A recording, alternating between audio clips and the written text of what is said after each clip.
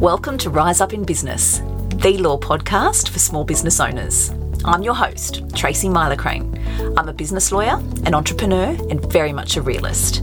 Rise Up in Business is designed to share with small business owners important legal information and some clever tips and tricks in short and sharp episodes, no legal jargon. With this podcast, I want to empower small business owners to rise up and take control in their business. I'll be here every Wednesday to tell you what you need to know without sending you to sleep. Let's get into today's episode.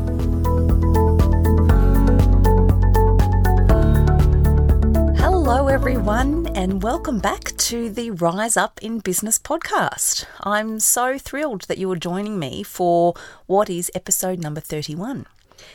In today's episode, I'm going to be talking about digital courses and digital course terms and conditions and payment plans. More and more service providers are finding that digital courses really are a brilliant way to provide information to their audience and to provide their services to their audience in a really accessible way.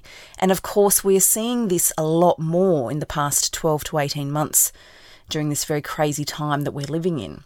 What I find though is that people who either have been launching digital courses for a while or who are getting ready to launch a new digital course don't appreciate the difference between your website terms and conditions, which obviously govern the use of your website and give you all of those really important protections, and digital course terms and conditions. They are actually different. And that's what I'm going to dive into today.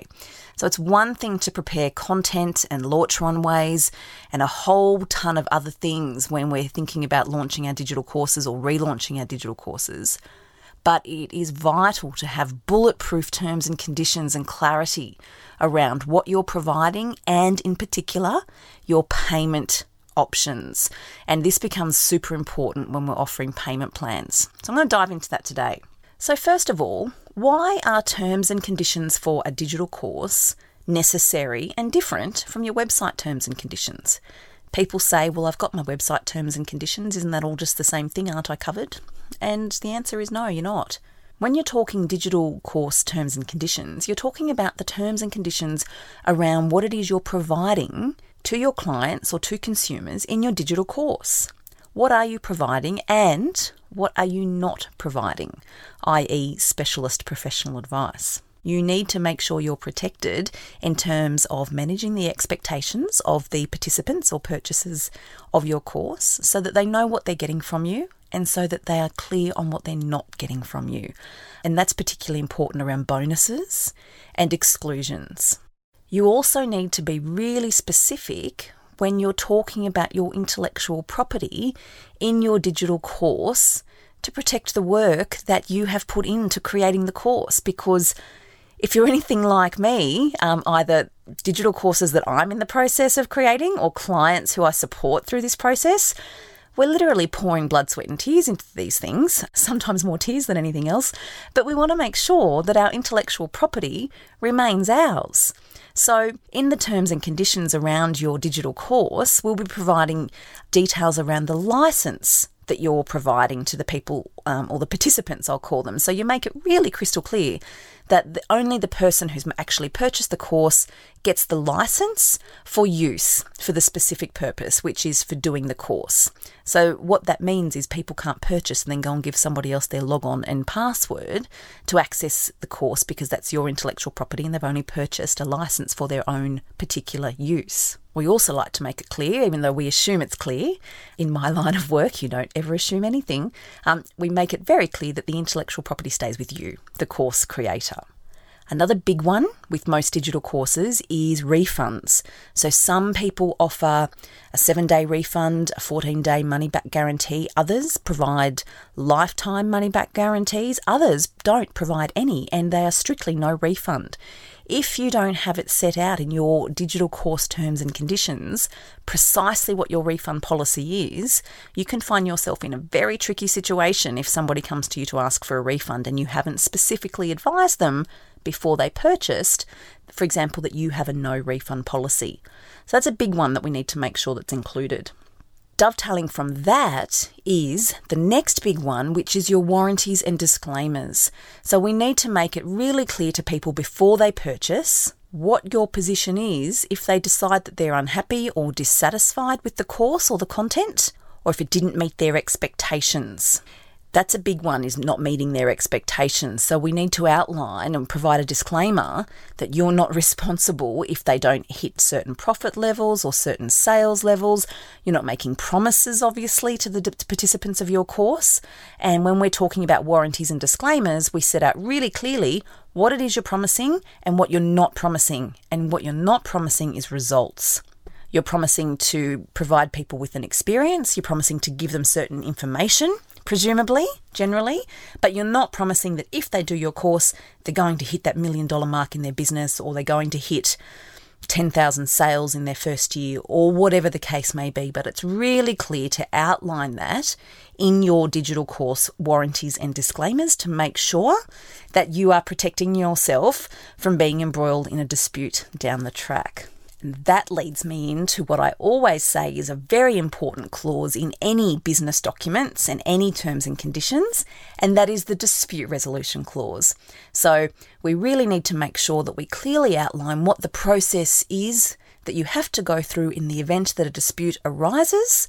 And let's hope it's an unlikely event that the dispute arises, but we all know that despite our best intentions, sometimes it happens. So your dispute resolution clause will outline what the process is here for the parties to go through to seek to resolve that dispute. And as you've heard me say before, if you've been listening to my other episodes, in my experience, a dispute resolution clause really is one of the most important clauses in any set of terms and conditions, because once the parties go through that process, more often than not, the issues are diffused, they're understood, and parties are able to reach a satisfactory outcome. So that's ideally what we want if ever we end up in a situation where we've got a disgruntled or an unhappy client or participant. We want to have a process that we go through with them to resolve it so that you can both move on.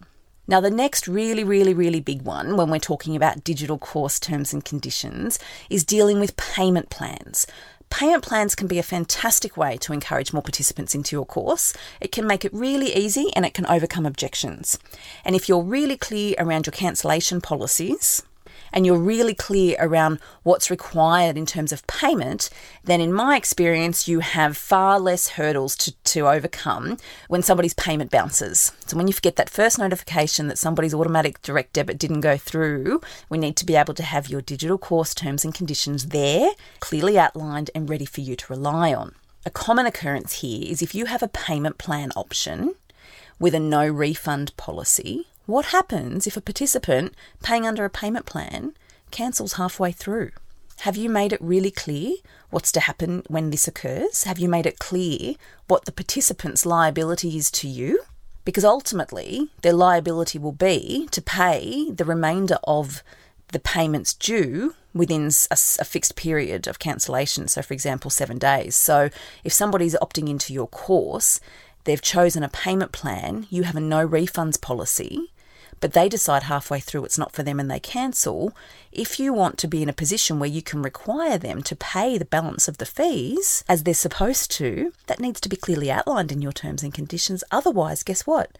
You don't have any legal basis to press for that payment. Similarly, you need to be really clear in your terms and conditions for your digital course what your expectations are in relation to payment on a payment plan, due dates, instalment dates, additional fees that may be charged if a payment bounces or if a direct debit doesn't go through. Perhaps there'll be an administration fee for having to follow that up and reinstigate that payment plan. Things like that. They're the considerations that need to be included in your digital course terms and conditions if you offer payment plans, because otherwise you will find that if somebody stops paying, you don't have any legal basis to press for the outstanding payment. So it's really important. So it doesn't need to be complicated. The upshot is digital courses can be a fabulous way to grow your business. It can be a fabulous way to reach new clients and genuinely help your audience by providing more accessible services. But for you and your business, you need to make sure you are protected and you need to do everything you can possibly do to minimize that risk of getting into a tricky situation with a participant. And the answer to that, my friends, is by having properly drafted digital course terms and conditions. So I hope that's been helpful to explain to you why we have digital course terms and conditions, why they're important, and why they're separate to our website terms and conditions. So if any of this is resonating with you, or if you have any questions that are popping up after listening to this, please feel free to reach out. That's what I'm here for. Very happy to help. And as always, loving receiving your feedback. Thanks so much for joining me, and I'll catch you next time. That's it for today's episode. Short and sharp, just like I promised. If you liked the episode, please be sure to hit subscribe so you don't miss any new episodes, and I would be most grateful if you would leave a review on Apple Podcasts. As always, remember to keep your business legals in order with my annual legal checklist. You can grab your free copy by heading over to my website, tmsolicitor.com.au/checklist. I'll catch you next week. Thanks so much for listening.